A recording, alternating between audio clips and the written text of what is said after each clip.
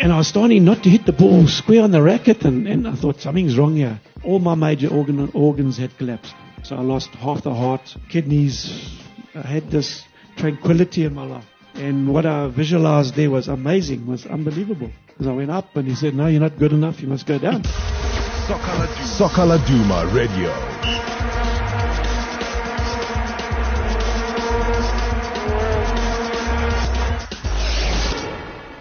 They tried to defibrillate me to get my heart going again, but it didn't work. I still wasn't breathing.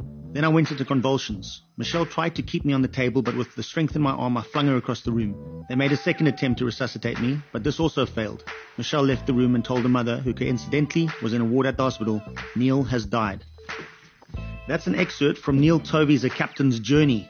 His incredible biography written by Ernst Lantier, which is now available in bookstores around the country. To listen in his own words about his horrific heart attack, here's Neil Tovey.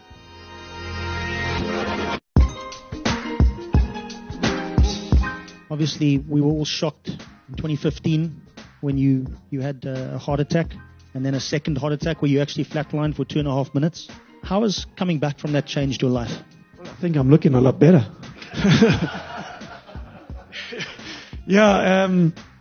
It's changed my outlook on life when a taxi driver drives in front of you. You don't, okay, go ahead. Yeah, he's not going to change my life. I think we tend to worry about small things in life that you bring and complicate matters in life, and so what happened? That there's more important things to worry about in life. You know, I might be almost dead, but there's far people worse. There's people worse than I. You know, in the world, people are starving. So how can I complain? You know.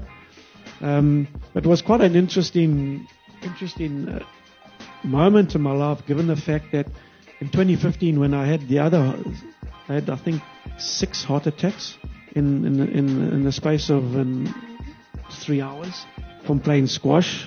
But I went back, and when they admitted me, and I was on the table and I was having another heart attack and all that, but they got me stabilized, and it was quite a clear sort of routine operation and things like that in Umhlanga. And it's amazing how the mind works, because it happened on the Tuesday. I got back from TV work from Supersport on the Monday, played squash with Michelle, my wife, and she started to beat me. And I thought, Jesus, this is something wrong here. I can't see this bloody ball. She's never beaten me in my life.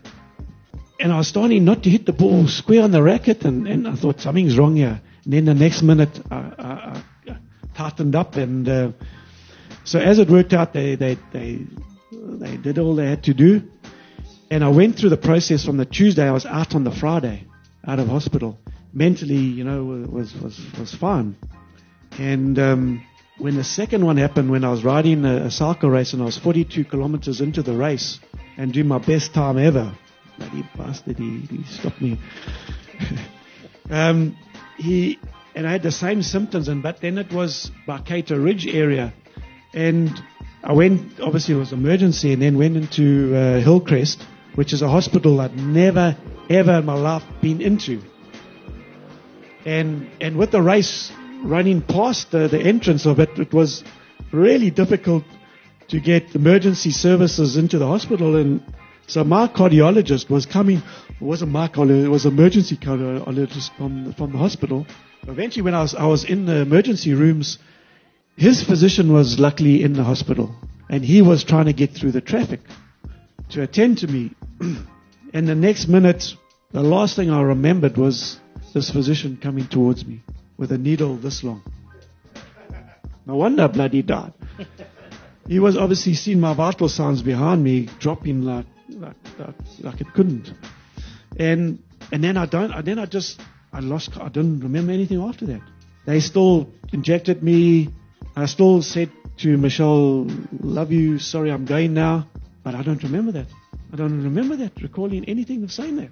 And then went into that 2.5 minutes where I had this tranquility in my life. And what I visualized there was amazing, was unbelievable. And what I relate to in the book. And then woke up in the emergency theater with these huge nurses holding me back, putting needles, about 13 drips into me. and I had the operation, but I did not know that all my major organs had collapsed. All of them had collapsed. And so when I got back to the emergency, to ICU, I thought, okay, here I am, like the last one. I'll be out by the weekend. And I did not actually know, but I soon realized when Bianca and the family started arriving that I was a little bit in shit. Well, all my family was suddenly arriving to see me. They were, oh, this is not the same as the last one, you know. The family arriving to say goodbye and all this. And but the power of the mind was so unbelievable. Because I'd related and I said, no, I've got to get out of here quickly. But it was, I said, you're not going to be out of ICU in 3 weeks, never mind out of the hospital this weekend. And as it turned out, I was out on the Sunday.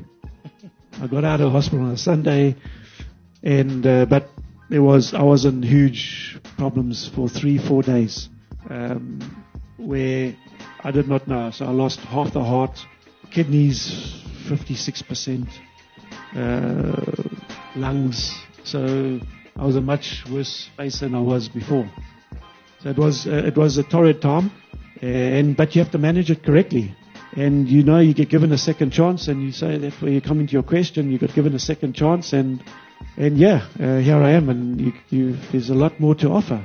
Because I went up, and he said, no, you're not good enough, you must go down. Go back down to earth, and you still got work to do.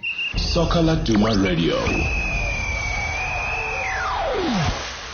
That was Neil's account of his horrific heart attack.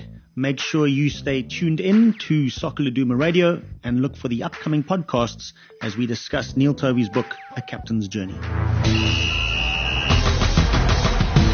Soccer Laduma Radio. Soccer Laduma Radio.